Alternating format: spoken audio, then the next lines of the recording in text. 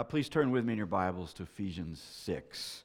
Ephesians 6:10-12 this morning. We've been making our way through this letter that Paul wrote to the church at Ephesus and coming now to the end of that letter in these verses this morning. Our dog, I put up a picture of him a few weeks ago, Bandit. I don't have another picture this morning, but Bandit is confused about a few things, one of which is that he thinks he's a guard dog, but usually he just sleeps through most things he should be alarmed by. What he's really alarmed by, though, are like poodles walking by the house and small children and elderly couples on a leisurely walk. He violently reacts at our door and our front windows to all these threats that he notices. And, you know, it can be a little annoying when you have the dog barking and barking and barking all the time at things that are not really a threat. So our strategy in the midst of his barking is to distract him. And there's one word that works. There's only one word that works. And only if it comes from the lips of my wife, who he's very dedicated to, she will call out in the midst of his vicious attack on the window of our house to get the 2-year-old toddler, treat. At which point his ears perk up, his eyes perk up, and he toddles off to the room where the treats are, where he consumes a treat and then returns to the front door to make sure that we are safe from non-threats. That's what his job is. That's what he does. And the only recourse for us is to often distract him from that to get him to stop barking. You know, what we do with Bandit, our dog, is often what the devil does with us. Although our pursuits, hopefully, Lord willing, are pursuits that are good, that the Lord is calling us to, the devil is very good at distracting us. And he knows just the word or just the thing to say or do in our lives to distract us from what we should be focused on. And I want to talk about that this morning from Ephesians chapter 6 and verses 10-12. And what I want us to see is that our real enemy is not human beings. Our real enemy is the devil. And the devil is very good at distracting us into thinking that other people are the enemy. I want us to look at that this morning from Ephesians 6, verses 10-12, as we see that we must not lose sight of who the real enemy is in this world. So would you listen as I read from Ephesians chapter 6 and verses 10-12.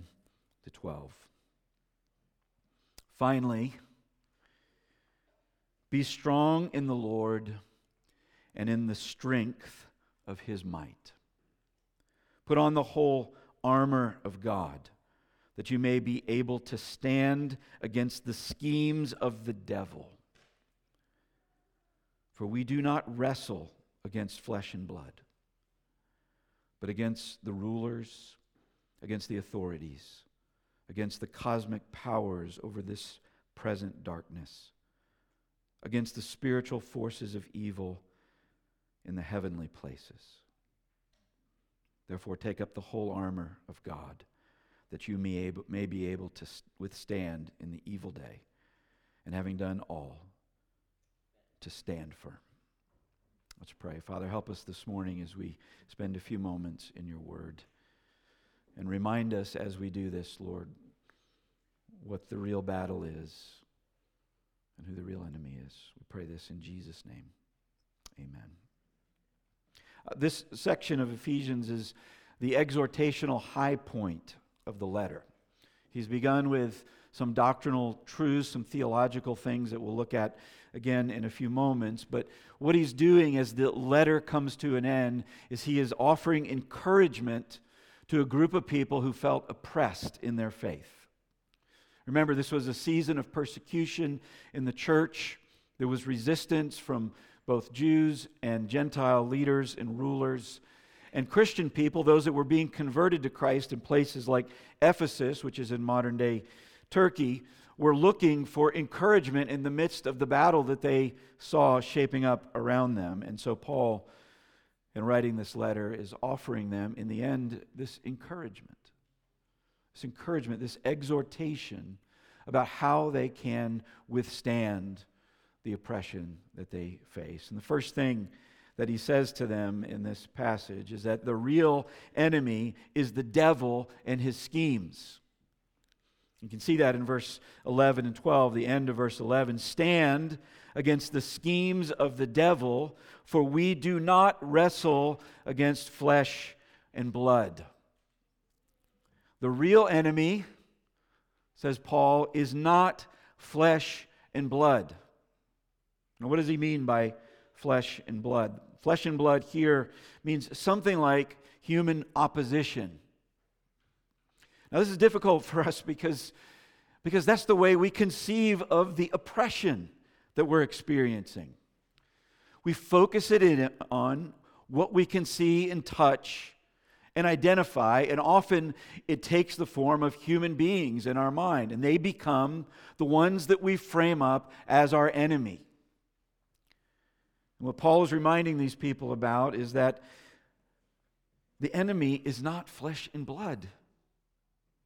The real enemy is the devil and his schemes. Flesh and blood, in the way that he's using the phraseology here, is not evil in and of itself. It was created by God to be good, but it became subject to sin in the fall.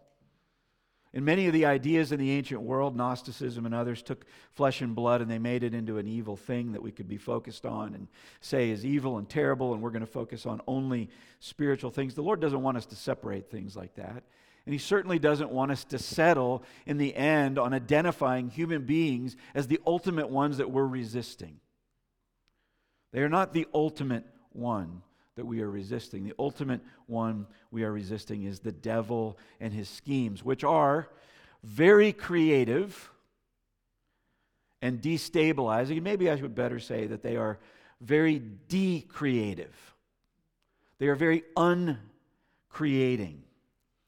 How's the devil described in the Bible? Well, he's described in a number of ways. In one sense, the Bible always frames up the devil with terminology that surprises us when it describes him as an angel of light, a day star, the son of the morning, the ruler of this age. And you might think when you read those descriptions of the devil that this figure might be a good thing. But really, when you look at the other set of descriptions that we find in the Bible for the devil, especially in the New Testament, we recognize that what it's doing there is it's telling us the way that he presents himself to us.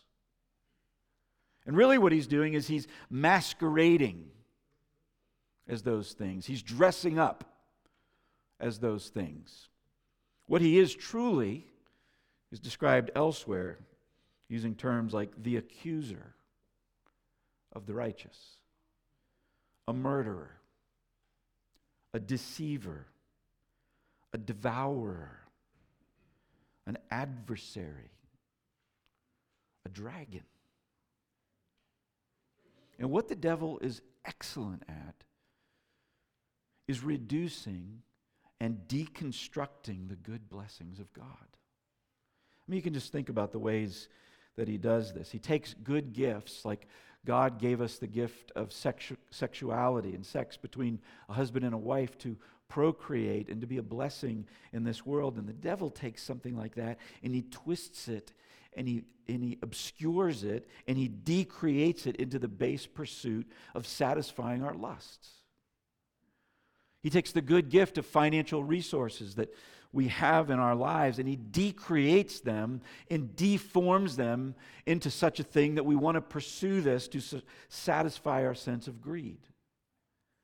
He takes the good gift even of something like children that he blesses us with, and the devil takes that and he decreates it and he distorts it into looking at children in the way that we have to structure our lives to find meaning around them.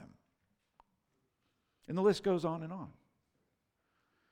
This is something that he's always been good at. I can think of some major things that he's been good at in the world. He took the good gift of nuclear energy, which was discovered in 1932 in labs in the United States, and within just a few years, he took the good gift of nuclear energy and he twisted it into the potential destruction of the human race. Albert Einstein, the great scientist, and another scientist we don't know as well, Szilard, wrote a letter to Franklin Delano Roosevelt shortly after the discovery of nuclear energy and the splitting of the atom, warning him about what was going to be done with it. It's called the Einstein-Szilard letter.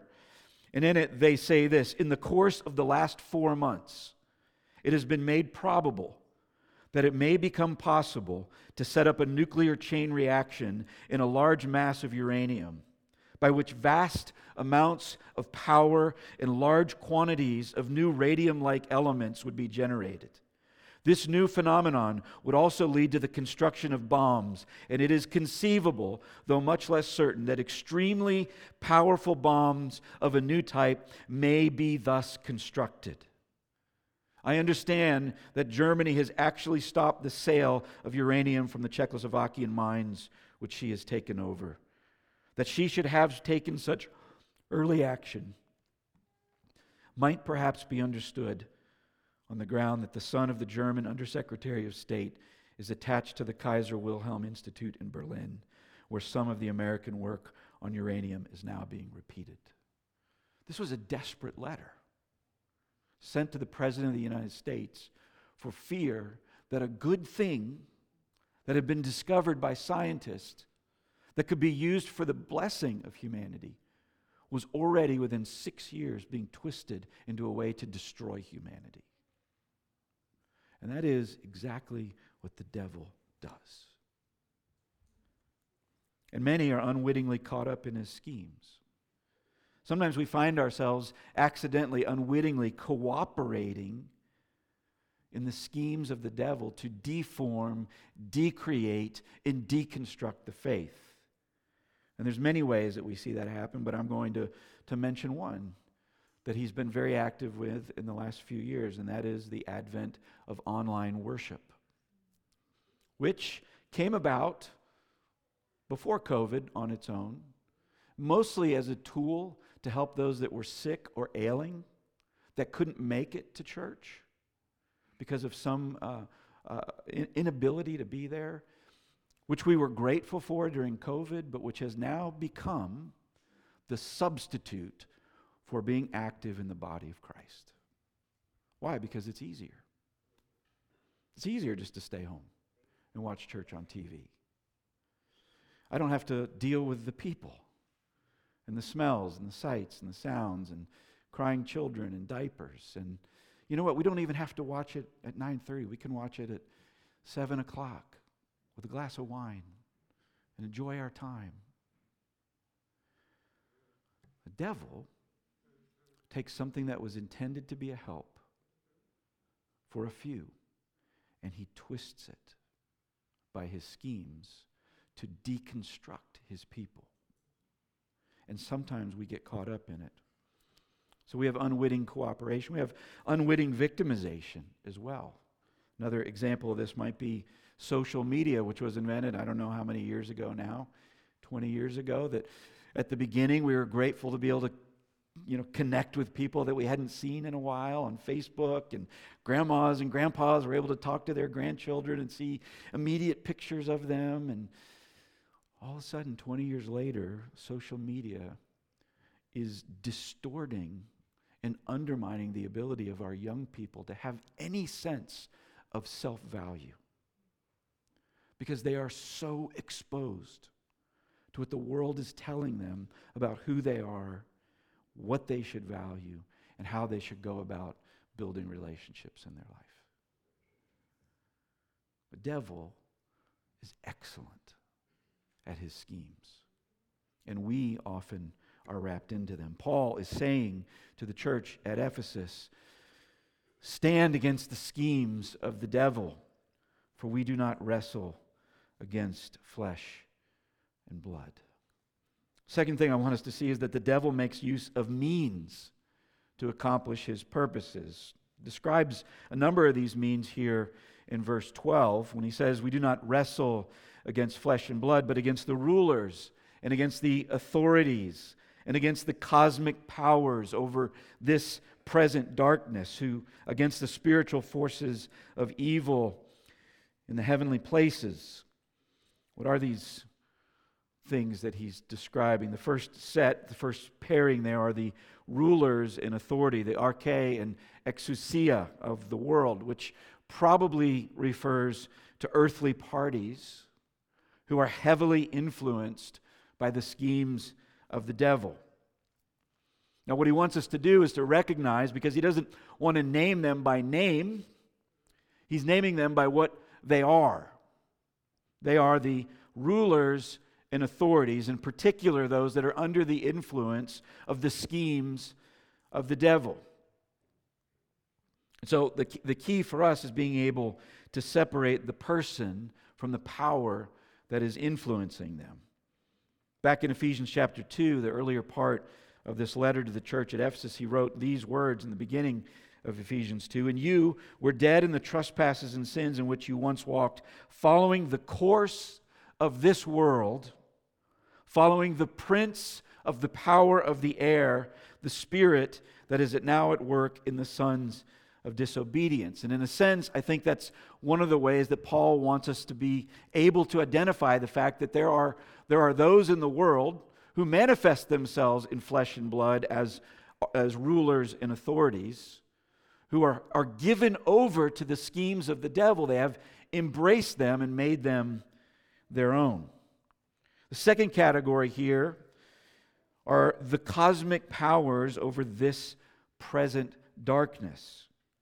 And probably in the case of what Paul's writing about here, these refer to the pagan deities that framed the culture and spirituality of so many people that he was trying to take the gospel to. These might have been the gods like Artemis and Diana and Zeus of the Greco-Roman world that had swayed people into their worship. These earthly statues and things that were very manifest in flesh and blood. And the people would dedicate themselves to. These are the cosmic powers over this present darkness, which is an expression that describes the age in which the devil still has sway more than it is an expression of a certain time and place. In other words, while we wait for Jesus' final return, we are living in an age in which the devil has sway. Now, Jesus has defeated the devil at the cross already. And if you're a believer in Jesus Christ, you can receive the benefit and the blessings of following a Lord who has already proven that the devil is defeated, and yet the devil is still fighting until the day when Jesus comes back again. Many make an illustration out of this if you think of the difference between D-Day and VE Day. D-Day was the decisive battle in World War II. It's the battle that proved that the Allied powers had overcome the Nazi and the Axis powers. But it wasn't until VE Day, sometime later, where the battle was finally over. That's the time we live in. The devil still has sway. He can still do damage to us in this age of present darkness. For us, we don't worship gods like Artemis and Diana and Zeus anymore. We worship idolatrous or anti-God ideals that are bound up in human traditions and socio-political structures, or ideas that capture the minds and hearts and imaginations of people but are opposed to the work of God. Carl Trueman recently wrote a book called The Rise and Triumph of the Modern Self, and he describes very well where we are in our moment, resisting the cosmic powers. He said this: the intuitive moral structure of our modern social imaginary prioritizes victimhood, sees selfhood in psychological terms, regards traditional sexual codes as oppressive and life-denying, and places a premium on the individual's rights to define his or her own existence. All these things play into legitimizing and strengthening those groups that can define themselves in such terms. They capture, one might say, the spirit of the age. I'll give you a practical example of one thing that has happened in the last 50 years and has gained a lot of momentum today, and it is this concept of race that the world wants to foist upon us. We have, biblically, one race. It's the human race, made in the image of God. People who express that human race in different ethnicities and cultures and languages and backgrounds. They may look different than one another on the surface, but they are the same race. But in the modern world, what we've tried to do is we've taken this idea so that we can pit people against each other. And we can take down one race or the other. It happens in both ways. Early on, in the earlier part of European history and American history, people that were from certain ethnicities undermined the ability of people from certain other ethnicities whose skin was black to have freedom. And today we're reversing the model and we're saying you're automatically a racist if you have a certain skin color. You see, friends, these are the devil's schemes. And this is what he's doing. He's trying to take us and pit us against each other. And it penetrates not just the secular world, it penetrates the church. So that Christians can't worship together because, oh, well, you're of this skin color or that skin color or that background or that background. And the devil all the while is gloating in it.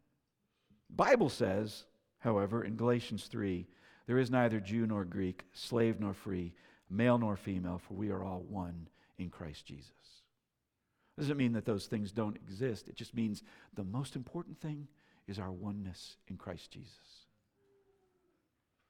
Who are the third category, the spiritual forces in the heavenly places? This probably refers to the devil's minions, the demons that do their work in the world, and it's impossible for us to rank them or try to define them in an explicit sense, other than to say that they like to blend in to do their work.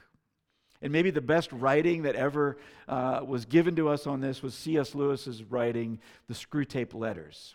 Because, when we think of demons and the devils, we think of horns and pitchforks and burning figures, or if we take that kind of comic imagery away, we think of people that are all evil all the time, like Hitler and whatever. And what C.S. Lewis showed so powerfully in his book, The Screwtape Letters, is that that's not the way the devil works. The devil works in ways where you can barely notice him, and he's very good at it. Lewis writes in his book, The Screwtape Letters, and by the way, if you've never read it, he's kind of putting himself in the position of a senior devil giving a junior demon advice about how to distract human beings. And this is what he says. Indeed, the safest road to hell is the gradual one. The gentle slope, soft underfoot, without sudden turnings, without milestones, without signposts. That's why, if you can once get him, that's the person they're working on, to the point of thinking that religion is all very well up to a point, you can feel quite happy about his soul.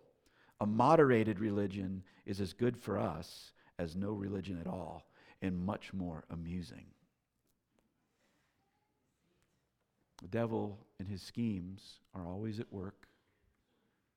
He's doing what he can to undermine us and distract us from what we should be about.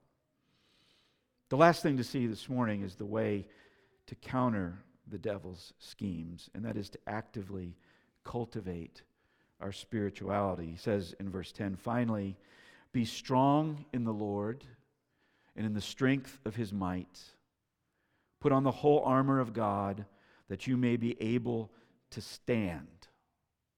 For we do not wrestle against flesh and blood. First thing he wants to point out to them, and that I want to underline for you today, brothers and sisters, is we are in a fight. We are in a fight. And it's not like a modern war kind of fight where we fire missiles and There's, fighter pilots and cruise missiles and satellite weaponry and electronic warfare. The fight we're in is described here as a wrestling match. It's a unique word in the New Testament, pali, which is probably taken from the early world of the Greek Olympics in which two figures wrestle. And I want you just to think about the difference between that kind of a fight and the ones that we have in modern warfare. When you are wrestling, you are eye to eye, body to body, sweat to sweat. And you're grappling and making moves and trying to put the other person in a position where they can't respond, get them off balance so you can pounce. That's the kind of fight that the devil is in with us. He's not firing cruise missiles at us, he's wrestling with us. He's wrestling with us to destabilize us and to throw us off balance so he can deliver his final blow. Another thing I want you to notice here about this fight is that nowhere in Ephesians 6 are we told to win. Did you see that? What are we told to do? Stand. Stand in the strength of his might. Our charge is to stand strong and engage. Now, to do that, it requires three things, one of which Pablo is going to look at next week. But the first two I want to mention here for you in closing. The first thing he says is be strong in the Lord. And that rules out one thing. It rules out being strong in ourselves and thinking we've got it figured out and thinking that we can do this on our own and thinking that we can conjure up enough energy, strength, wisdom to defeat the devil in our own terms. We are in a wrestling match with a foe who is powerful. The book of Ephesians, the entire outline of the book of Ephesians, begins to lay out for us what it means to be standing strong in the Lord. And the very first thing in chapter 1 and 2 that Paul begins with is that you are saved by grace and not works. Your salvation, your hope, is grounded in what Christ has done for you and not what you do for yourselves. And if you're going to stand in the fight and wrestle, I can tell you this, the second you think that you've saved yourself and that your morality is better, your wisdom is better, your knowledge is better, the second you position yourself in that way, the devil will take you down. Because the truth is, none of us are good in that way. If you're going to stand in the Lord, you're going to stand in his grace. And you're going to wake up every morning and you're going to be reminded that you have a God who loves you so much that he sent his son Jesus to die for you and to save you. Stand in the strength of the Lord. The rest of the book of Ephesians continues the theme for being strong in the strength of his might. It's a call that the Lord gives us to arrange our lives according to his wisdom. And I won't go back into the details, but let me just remind you everything we've said in Ephesians already. We are stronger when we are unified in Christ. Ephesians 2 and Ephesians 4. We are stronger when we are not divided by ethnicity and outer markers. Ephesians 3. We are stronger when we pray earnestly. Ephesians 3. We are stronger when we live differently than the unbelieving world. Ephesians 4. We are stronger when we love one another deeply and we submit to one another out of reverence for Christ. Ephesians 5. We are stronger when our households are conformed to Christ. Ephesians 5 and 6. He goes on in the rest of this book to talk about putting on the armor of God. Pablo's going to preach on that next week, but very briefly. here's the last point. We are stronger when we engage in the battle. We are stronger when we engage in the battle, because when you wrestle, you develop strength. When you retreat and you don't engage and you hide, you don't develop strength. And the church and believers in the modern age must engage. We must engage because we get stronger when we engage. You know, I've been so proud over the last few years of so many of the students that have graduated from this church. I'm proud of all of them and all the things they're doing. But let me just point out to you, do you know we have 4 young people recently graduated from our church that are serving in the armed forces of this country? 3 in the Marines, 1 in the Army. They left high school and they took the challenge to engage. And they can tell you stories, and their parents can tell you stories of the difficulties and the pressures and the pains of getting up in the morning to jog and work out and learn about the tactics of the enemy. But they're engaging. My question for you this morning is, are you? If you're not engaging, this guy right here, Pablo Rosales, will put you to work, even this week, engaging in the wrestling match against the enemy. And when you do, you will find refreshment in your faith, because it will be active. And you will fall back time and time again, the more you engage, on the gift of God's grace. And that will give you the fuel to go back and engage before you fall back again on the gift of His grace and you walk back to the fight. The Lord will win the battle, but He calls us to stand and remember who the enemy is. Let's pray. Father, would you help us this morning as we, your people, remember the calling that you have given us. We thank you for this entire letter to the church at Ephesus, which is a letter to every church, every Christian church, about what it is that we are called to do, who we are in Christ.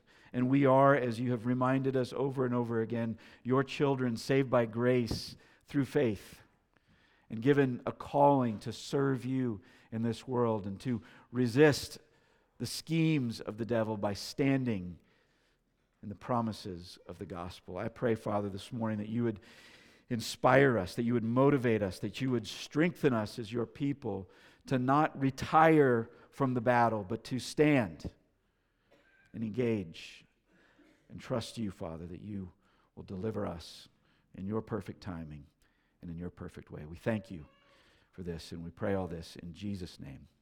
Amen.